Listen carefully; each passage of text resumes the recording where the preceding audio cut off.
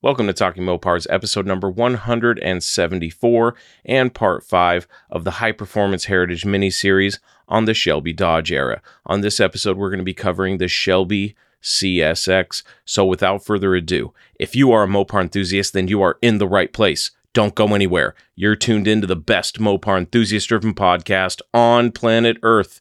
And I'm your host, Chris Albrecht, better known as the Mopar Hunter, and this is Talking Mopars.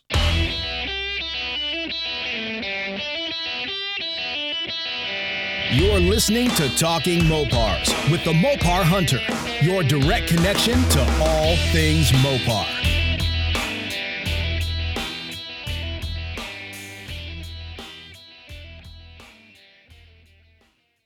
The Shelby CSX was a limited production high-performance automobile based on the Dodge Shadow and Plymouth Sundance.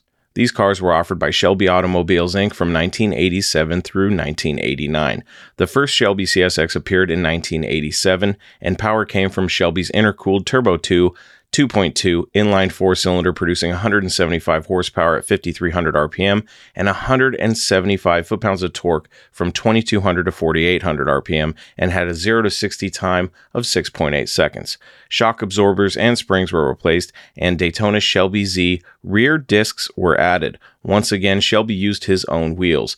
Outside badging was more restrained than other Shelby offerings, and black was the only color available. 750 of the 1987 CSXs were sold, priced at $13,495, and there was no optional equipment. In 1966, Shelby created a special line of Shelby Mustangs for the Hertz car rental company. Shelby repeated this method in 1988 with the creation of the CSXT for the Thrifty rental company. The CSXT was only sold to Thrifty. All 1,001 units produced were white with gray and blue trim.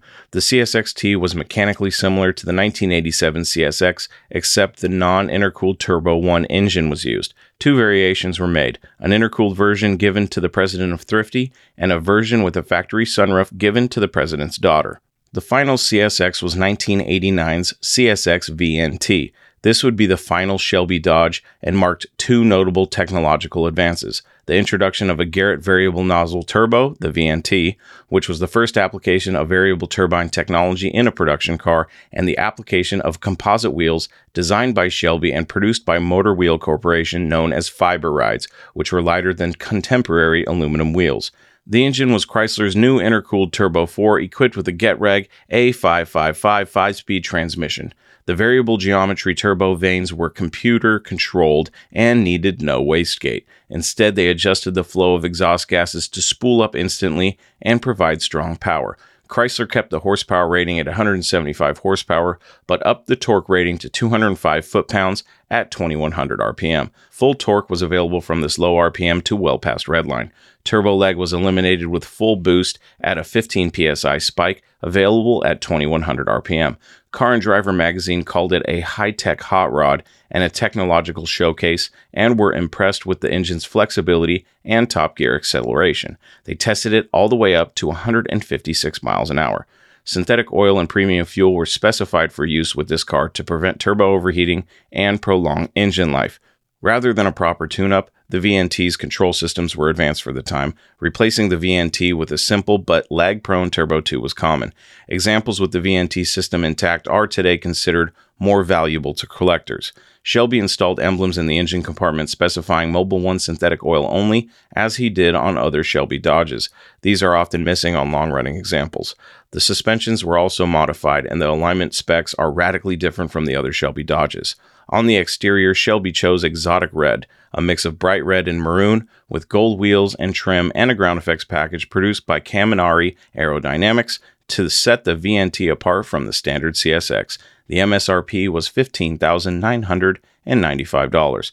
Production was limited to 500 vehicles, including 2 prototypes, and with the completion of cars, Carroll Shelby's direct involvement with Dodge was complete, although he continued to work on projects with Chrysler, often taking advisory roles which included the development of the Dodge Viper and the Viper GTS.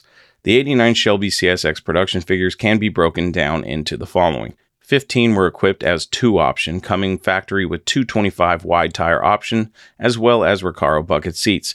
2 were used as prototypes, and 2 were equipped with non-Recaro and wide option tires. The remaining were either Recaro or non-Recaro equipped cars with regular sized tires. The front air dams and rear wing can still be purchased from Caminari Aerodynamics. The wing is now equipped with an LED brake light built into it. The front air dams are slightly different than the original factory piece. And that's pretty much it when it comes to the CSX.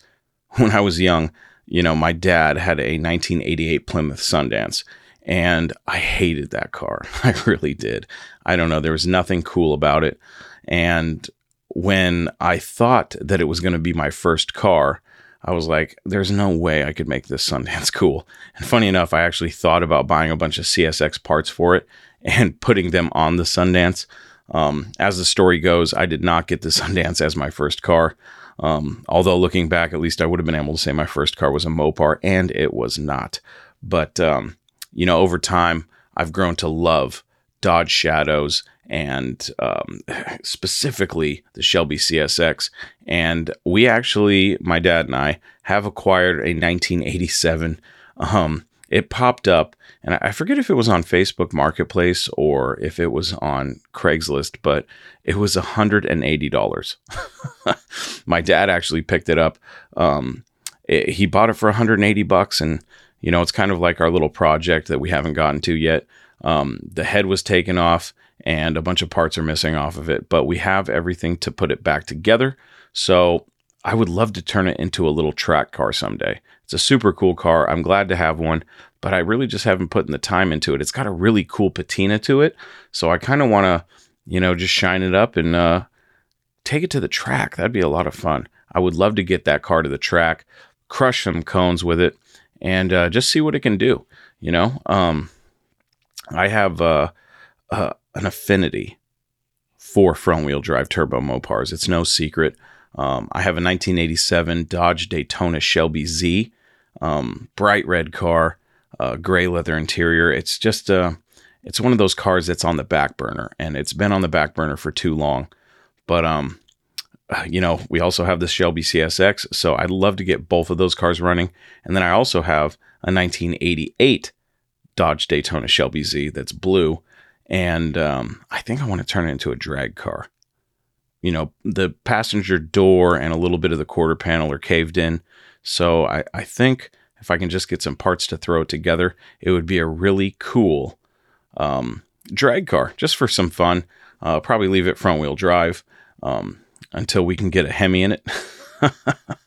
But yeah, man, these front-wheel drive turbo Mopars are so cool, and I just love them. Along with the muscle cars, they're just neat cars, and I would love to have one. And I was just on a podcast, or actually it's a YouTube live show with my friend Jovita. You can find her at SRT Jovita on social media.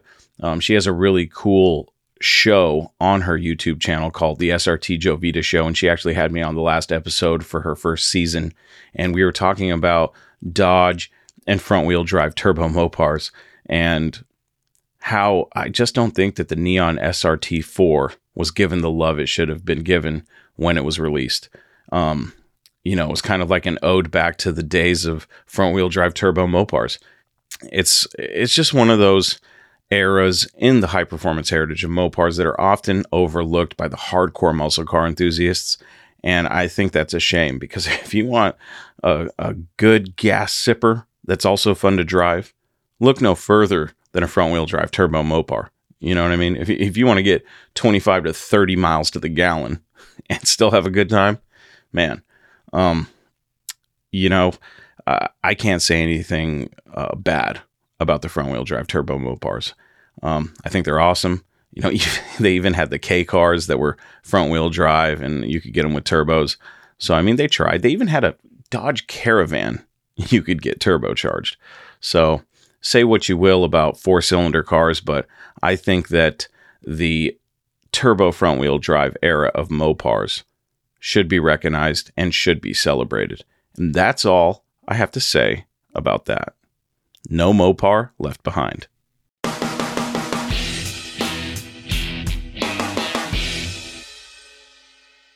There you have it, my friends. Another episode of Talking Mopars is in the books. For everything you need to know about the show, you know where to go, talkingmopars.com.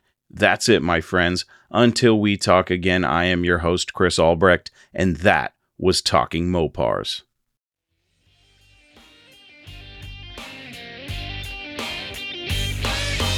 Thank you for listening to Talking Mopars, your direct connection to all things Mopar. Until next time, remember, no Mopar left behind.